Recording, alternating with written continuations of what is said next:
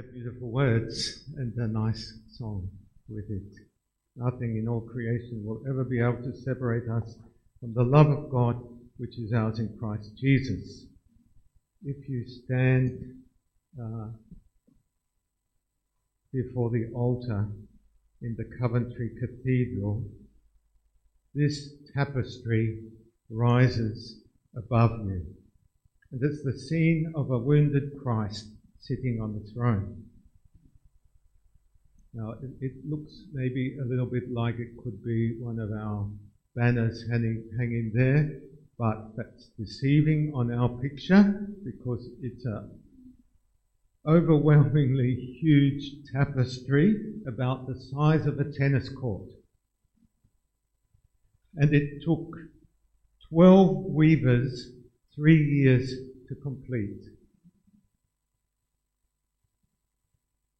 This morning we consider one of the most beautiful passages of Paul in Romans, at least for me. We've been reading through Romans in the last few months, and we hear the good news that nothing can ever separate us from God's love in Christ Jesus. And when we read the words in Romans today, it's as if Paul takes you up to be with the figure of Christ in that tapestry. And from there, you have to imagine that it's at the front of the cathedral. And so if you're taken up to that tapestry with Christ, you are turned around and you see what Christ sees. Christ is looking out this way.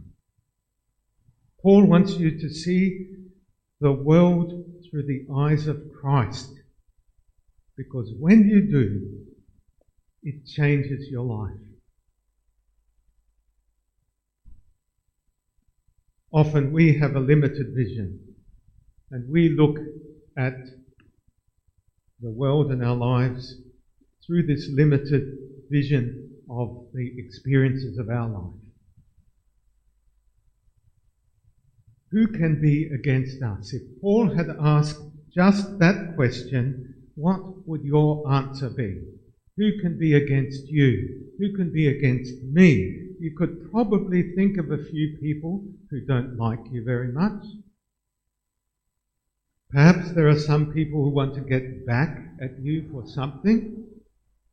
Who is against me? What would your answer be to that? Paul has got quite a lot of answers to that in our text today. He talks about trouble, hardship, persecution, hunger, poverty, danger, and death. Paul makes a big list of the things that are against him. Paul faced a lot of opposition to his mission outreach. Once he said, I've got a wide open door for bringing the gospel to others, but there are many opponents. So he had things against him, people against him, and he faced a lot of trouble in his life. Wouldn't it be terrible if God was against you? Wouldn't that be terrible? Just ask yourself what it would be like if God is against you. That would be the worst thing ever to experience or hear from God. I'm against you. God was saying that. Martin Luther's life was turned around when, in reading Romans, he realized that God is not some fierce, angry judge ready to catch you out, but one who loves you and forgives you and accepts you for Jesus' sake, because actually Luther was terrified of God and terrified of Christ because he felt he had that image of God as being against him. Yes, you might face things, you might face people, you might go through experiences that are against you in your life. And you might sometimes feel that God is against you. Paul asks you to see the world through the eyes of Jesus, risen from the dead and ruling in love. So today let Paul raise your eyes and your hearts to see the world through the eyes of Jesus. If you were in the Coventry Cathedral, standing there below the tapestry, looking away from it out toward the church, it's amazing what you would see. You would see a church in ruins. Coventry Cathedral is a church that is built on ruins, and the ruins are still there today. They didn't get rid of them. This is when the cathedral was ruined, November the 14th, 1940. It was bombed, and in one night, this cathedral, where people had worshipped for 900 years, was reduced to rubble and charred wood. And at the time, some people found 2 burnt timbers that had fallen to the ground in the shape of a cross. So they picked up those 2 timbers and placed them as a cross. Originally they put them on the rubble of stones, and now it's there in the old ruined front area of the old cathedral. And behind them they placed the words, "Father, forgive." And then a new cathedral was built extending off from the old. So you have to get the picture that there's a new cathedral. That big tapestry is here, and behind the new cathedral is the old ruins of the old cathedral. And this tapestry, as I said, hangs at the altar of the new cathedral, and from it Jesus sits facing out to see the people sitting there in the rows, and behind the people sitting in the rows is this old ruin of a cathedral. The ruins of a fallen world are there for everyone to see. But there in front of Jesus are the seats where the people gather. And behind them are the ruins. But between them, they made this glass window, and they etched on the glass windows figures of people from the Bible, Old Testament and New Testament, people from the history of the Christian church who have died, some of the martyrs for the faith, people who died for their faith. And so they've got this glass wall between the new cathedral and the old cathedral, and you can look through it, of course. So Jesus is looking out over all of this, and also, if you are standing there looking out, you see this too. You see all the people coming together, currently worshipping. Then you see this glass wall of people from the Old Testament, New Testament, church history. And then through that you see the ruins of the world. And looking through all of that, you see this cross, this burnt, charred wood in the shape of the cross, which reminds us and places where God's love for us is in that. So you see people sitting there in the current church. You see all the ruins symbolizing what's against us, the fallen world, our fallen world. And you see Christ in the center of that at one end, on the tapestry, glorious and ruling over all, and at the other end, the cross of Christ. This is what the Apostle Paul sees and wants to share with you today.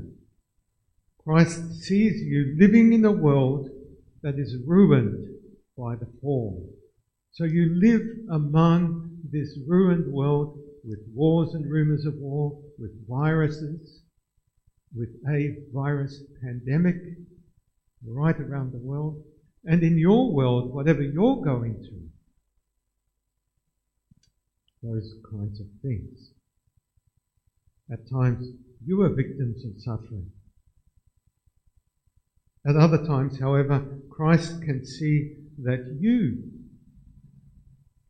are evil towards other people. Christ can see your evil. And Paul invites you to stand in the midst of all this and to stand before God in your sin and in your suffering, known and unknown. Why does Paul do this? Because Paul knows the one who rules over all. And Paul knows that this Jesus who sees all also gives his all for you. At the heart of it all is that child Christ, where Jesus claimed you as his own. God is for you in Christ. Listen to Paul. If God is for you, or we can say, if God is for you, we can say, since God is for us, who can be against us? And what's your answer to that? Since God is for us, who can be against you? If you thought of something that is against you earlier on, well, what is that if God is for you? All those people, those circumstances, those experiences against you, what is that if God is for you? What about troubles and hardship? What are they if God is for you? What about the powers of darkness and death and sin? What are they if God is for you? If God is for you, who can be against you? What did we sing? Nothing in all creation. Nothing and no one. God is not just God, far away without any reference to you and your life. God doesn't just exist for himself. God is not God for himself. God is God for you. We know this, of course, because of Jesus. And we think of those words, for you, and we hear them at a Holy Communion service, for example. This is my body given for you, my blood shed for you. These words for you are the words of Jesus, and they center us on Jesus as the good news for us.